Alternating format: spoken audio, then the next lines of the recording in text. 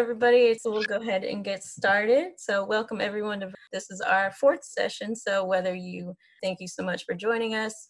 Today's topic is automating your business, and we have a little bit of a different setup than we have in the past. We have a panel discussion today with representatives from Vsoft Consulting, University of Louisville, and the AI Innovation Consortium. So before we start, my name is Brianna Calder, and I'm the Corporate Project and Event Coordinator at Vsoft.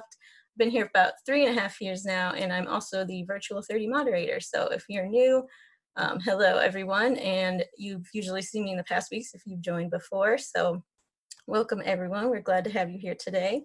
And like I said, we have a panelist today. So we have Manoj, Jeff, and Conrad, and I will let them each introduce themselves individually if you guys want to say your name, your title, and a little blurb about yourself. So Manoj, you can start us off. Hello, everyone. This is Manoj Irigvarpu. I'm the Managing Director on Vsoft Labs side. All right, and Jeff? Hi, this is Jeff Guan, and I'm a professor at the University of Louisville, and I also am the director for the Master of Science in Business Analytics. Glad to be with everybody today. And Conrad. Hi, everyone. Conrad Konarski. I chair the AI Innovation Consortium, and I'm glad as well to be with everyone. Looking forward to an exciting discussion. Awesome. Well, thank you, everyone. And like I said, today's topic is automating your business. And with our panel discussion, we kind of hope to cover all the different areas such as apps, integration, AI for automation, RPA, the impact of automation on society, and the value of automation as a whole. And just a quick note to our panelists, as a reminder, we have 4 questions I'll be asking you today, and I'll be limiting the response time to about 4 to 5 minutes per question, just to be sure we leave time at the end for questions and answers from the audience. So with that said, our first question today is, what is automation? And Manoj, I'll let you start this one off. Right. Thank you, Brianna, for hosting this series. And jumping into the question, what is automation?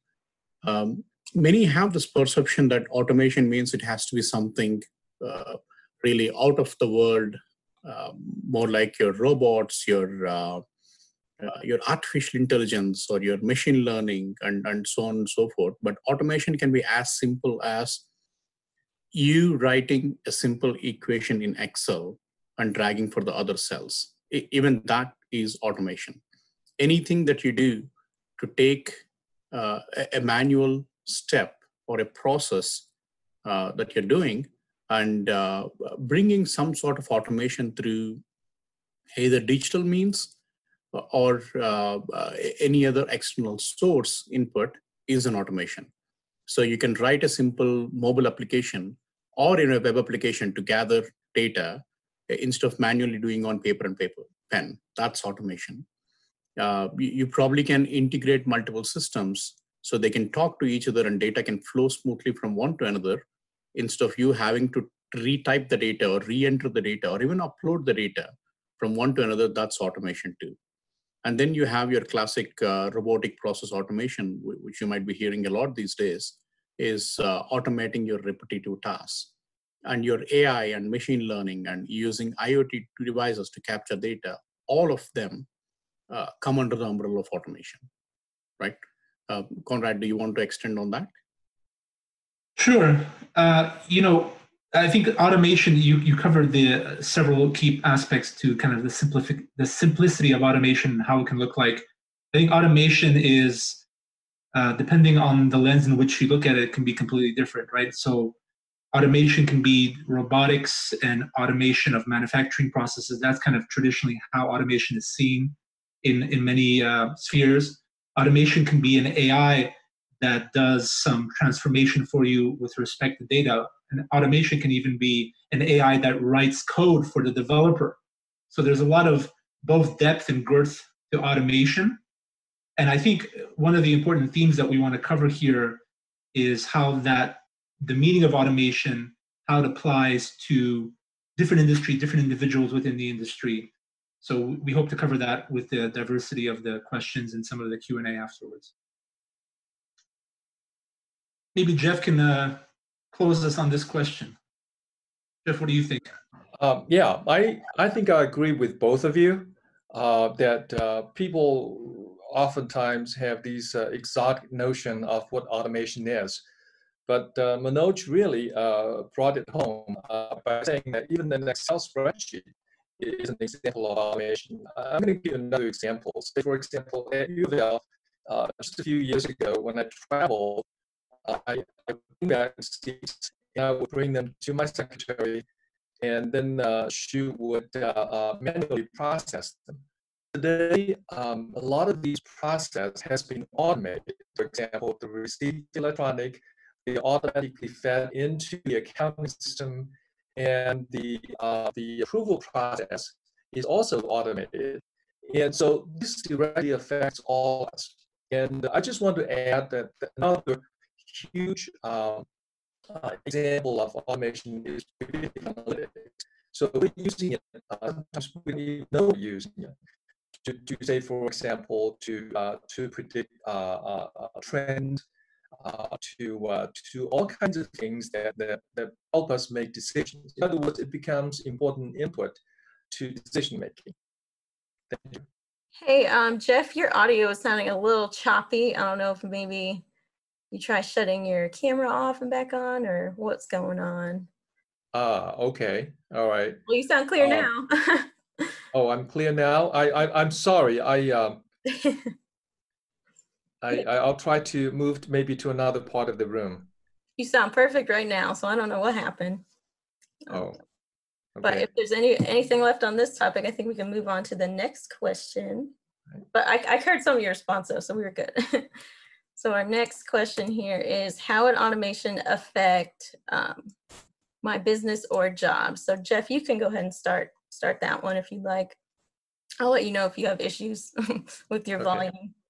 All right. So I think I'll give you my response first. So I don't know if you are aware, McKinsey firm published a very famous study in a few years back, just 2 or 3 years back, saying that as a result of automation, globally, from anywhere from 7 million to 30 million jobs may be displaced. So it's affecting all of us. But at the same time, it's also creating new opportunities. So a lot of people are concerned about automation taking away their jobs. And that's going to be true. Some people's jobs are going to be affected, but at the same time, new opportunities are going to be created. And or to say the least, your roles, your job roles are going to be affected in that it may change. And a key, I think, to in this process is understanding how your job role is going to be affected, and so to help yourself to successfully transition into these new automation age. Manoj, you want to add to it? No, I completely agree. So we have seen where bringing automation really made a difference with respect to how an individual can focus on a little more interesting works, if I, for lack of better word, to put it differently, more of, instead of the same person doing a repetitive task that's neither exciting nor interesting, automation takes care of those activities now, and the individual can focus on a little more fulfilling job. And automation generally expedites and takes out that human errors that can take more time, resources, and repetition of testing and so on and so forth, thereby overall enhancing the efficiency. So it's good for everyone. Let it be a company, let it be an industry, let it be the economy in general or the sector in general, where that improvement or significant improvement in the efficiencies that you achieve by automation overall drives the productivity and benefit for everyone. Right? Conrad, any points on that? Sure, sure. So I was thinking of answering this from two different perspectives. One is from the perspective of the Innovation Consortium. We do, working with state, federal, and universities, is to support not just the evolution of AI and indirectly the evolution of automation, but also, for example, with workforce development groups that are there to support building up learning tracks so that they can work together with automation. They can train the AI, serve as the supervisory controller of the AI, for example, right? So there's, of course, automation will affect the job, but to both Jeff and Manoj's point, the worker will adapt.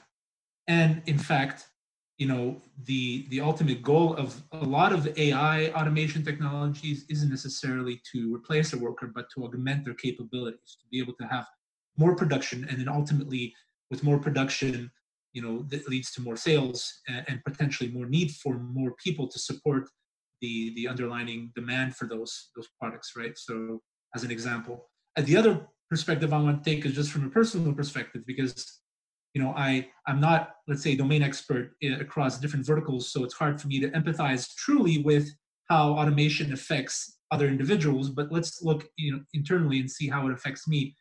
Being in technology, it helps dramatically to accelerate development. It helps me day to day, or just in my home with some of the smart home applications that and even in the workplace.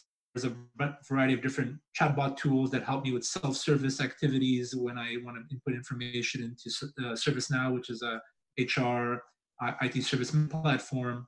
So there's personally a benefit for me to have these automation tools in place to help me do my job faster, better, and more efficiently. Awesome. Thank you all for answering that one, and we can go and move to the next one.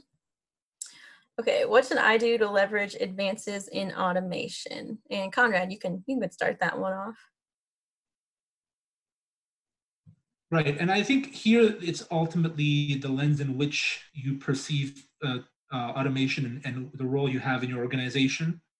I think some groundwork that needs to be done is just simply exploring, for lack of a better word, low-hanging fruit areas where there is an immediate opportunity to leverage automation to either help with some inefficiency or otherwise to accelerate some process or to bring money to the organization or save money to the organization. Typically, there's a structured approach you can take to doing those sort of activities, including process mappings, including activities such as design thinking, that can be structured ways of understanding where the automation technologies, albeit they could be agnostic, they could be an Excel sheet or an AI algorithm, where those fit best and where they benefit the organization the most. So I think that's a really good starting point to take that journey to leverage advanced automation technology. And I'll pass it to Jeff, maybe as the next panelist, to just add to that. Or yeah, I think Conrad has mentioned the word organization a few times. And I want to share with you a term that was created by two Harvard professors, or MIT professors, excuse me. And the term is HIPPO. It refers to the highest paid person's opinion. And I think it's a very appropriate term. And if you look around, and oftentimes decision-making in an organization is driven by the persons have the most seniority or in the highest position, and not necessarily data-driven. And so one of the things that I think we could do today is to cultivate a more data-driven decision-making culture in a business. And it's actually more difficult than most people think, because it takes a lot of resources to, for example, it starts with data collection, data integration, a lot of these issues that companies are not ready to come into. So you really need to be prepared first, And then there are some low-hanging fruits that I think a business can also. Jeff, your audio is still a little choppy. I don't know if Oh, it was working at the good at the end of the last one, but I don't know if you maybe moved and caused it to go okay. back. Maybe shutting your camera off would work. I don't know. if Yes. making All it- right. And anyway, I'm gonna pass on to Manoj here. Let me see what the problem is. Sure. And just building upon what Conrad and Jeff mentioned, right? What should I do? As in that I is important. Who is trying to figure out that advances in automation? Let's say you are an individual task executing person, right? The best you can do to automate the process is figure out what tools that you can use that your organization provides to automate your whatever you're doing. So as an individual, you can document very well the process and the repetitive steps. That gives a very clear idea on, I'm spending this much time on doing these things, right? So that gives a good idea, not just for someone who might help you, but also for yourself to understand how much of the process is manual and needs less human intervention. It could be as simple as your Outlook Analytics. Let's say it's an amazing tool. You click on it, it quickly grabs you how much time you're spending on what meetings, and what is the regular weekly gap time that you have that you can use for your work, so on and so forth. It has huge benefits of using that particular simple tool, right? So it can be using a simple tool like that, or just recording a macro or anything. As an individual, you have several tools that are available for just automating the regular work that you're doing, right? Now, when it comes to, let's say, at the manager level, now the manager level, you can look at what are my processes, how much time is it taking for each process, and who is doing them, and what amount of it is manual, what is a recurring work that can be automated. So that process documentation and identifying is one side of it, like gathering end-to-end process, not just the individual's action, but end-to-end process, you can gather that. And as a manager, you know who is the right person to interact with. Let's say your IT department has the right tools or technology beyond what you at your level can do. Or you can engage relevant parties, bring in the stakeholders. And as a decision maker at a C-level person or something, you can look at an organization level, what are these? And then identify the consulting partners or different tools to do that workshops or the design thinking workshops that Conrad was mentioning.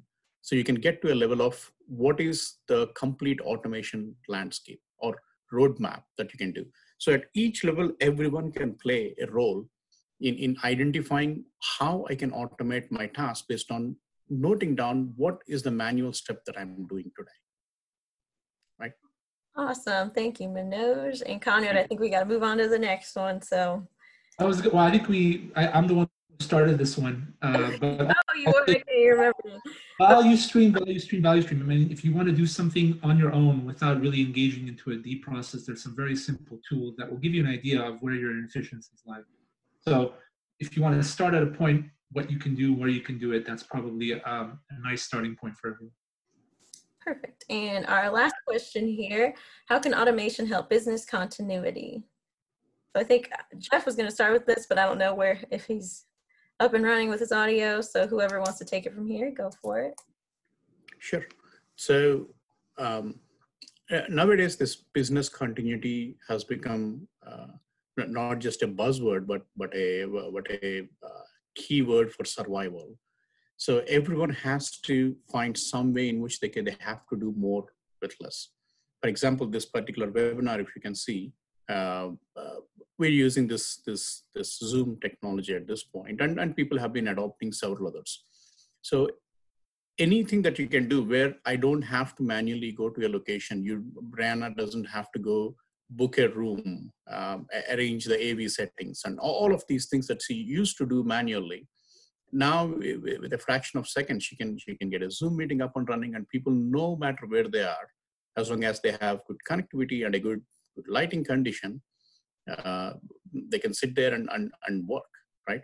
Even the simple manual step of us having to create a decent work setup is now gone. You can choose a cool background, which you don't notice, but these are simple automation steps that are making your life easy. I'm sitting where I am without having to worry what's in the background, and still go ahead with just setting up my background in Zoom. So businesses can identify, or automation can fit into any of, from a very small minor role of getting your employees to work from where they are, all the way up to identifying how I can run my my invoices, how I can serve my customer service using, let's say, chatbots, right? So people, you don't have to bring everyone into one location, and you can do it remotely. And you can automate your processes of using an RPA and so on and so forth. So you can accomplish more with just less people, right? So for business continuity at this point, automation is literally a survival tactic. Agree, Conrad? Absolutely. I'll say also, I'm going to use another buzzword for everyone, but I think it has some very deep relevance, is in today's world with pandemic response, social distancing, the challenges that people, when they go to work, will encounter when it comes to kind of a new paradigm in operation, manufacturing or otherwise in the office. Adaptation through automation is one of the key things to sustaining business continuity. So, we've talked about, through the consortium, we've done a lot of work as well in the labs and with some of the founding members, technologies that are grounded in AI that help with business continuity. So those are pieces of the puzzle, pieces of automation that allow, for example, for a manufacturing line to be able to operate, where traditionally, you had to have 50 people on the floor, people within proximity. Part of the steps to allowing for the business to continue is to implement automation so that you can potentially not necessarily remove the person, but remove them from the floor into a control room, or otherwise, considering if they do get sick, God forbid, that there is still the ability to contain the business and sustain the content, the operation. And there's also another pivot there, which I'll just briefly cover, is that there's business continuity can mean an automation task for supporting the activity at hand, or it can mean automation of health and safety protocols, computer vision to support contact tracing, all these other dimensions to automation that maybe traditionally we don't think of. So that is how, from the lens of AI, automation can help business continuity. Awesome. And I see Jeff has been answering some of these. Yes. I was interacting with the audience a little bit here, and so I wasn't paying as close attention as I should have. So I'm pretty sure that Manoj, knowing them, and Conrad, they provided very sound advice. But so I'm going to talk more to the speak to the questions that were raised in the Q&A session online. And first of all, I was talking about customer service automation. So one of the things that I think we could do is to automate customer data collection so that you can collect a richer set of data. And once you have the data, then you can do wonders with the data set. So for example, customer segmentation, customer profiling, much more closely monitoring customer behavior. And so the beauty is that the tools and the methods that we use to automate those processes, they're fairly well understood. They're fairly inexpensive to implement. So that's one. Another question that was raised earlier was, where do we start? How do I get the ball rolling? And so, in my experience, I think it's very important to get a senior management investment. And without that, it's going to be very difficult, in my experience. And so the culture of every business is different. And so how we do that, it really depends on the unique nature of the business. But the senior management endorsement is important. And I would also try to find a so-called low-hanging fruit, something that you can do to easily show or demonstrate success. And so those are some of the things that I think one can do, depending on, again, the size of the business, the nature of the business, and also the IT readiness of the business. Awesome. And like I said, Jeff kind of went through and answered aloud some of the questions that were put in the Q&A box. But if Manoj and Conrad, if you have any final comments, we don't have any. I think there is one more comment that Abhishek made here. There was a comment, yeah, someone wrote, Right. more automation needs to happen in government systems so that people don't have to go to offices to do paperwork. Also remove red tape. So it wasn't a question, but if anyone wants to comment on it. Right. So it's an accurate observation there, Abhishek. And more than before, government and government entities have been adopting automation, especially considering the scenario we are in today. And what used to be a little more conservative response, or the security concerns that government had earlier and all, they're giving way for serving more people and adopting more of these automation tactics. So across the board, we have seen local governments using chatbots because of the surge in number of queries they have been getting related to COVID-19. And with the understaffing that's going on across the board, they're more eager to adopt these kind of technologies. And they're also adopting, there is a surge in amount of RPA utilization in governments. And several metro governments are now partnering with entities like Vsoft and others to have ways to mitigate or comply with the social distancing norms, using your cameras, your temperature readings, and so on and so forth. So everyone can get back to normal life as soon as possible. Awesome. And we are actually just about out of time. So thank you to the panelists so much for joining us today. I know you all have busy schedules. So Manoj, Jeff, and Conrad, thank you so much. Other than that, that is all we have for you today. So thank you everyone for joining us. Thank you, panelists. Thank you, Brianna.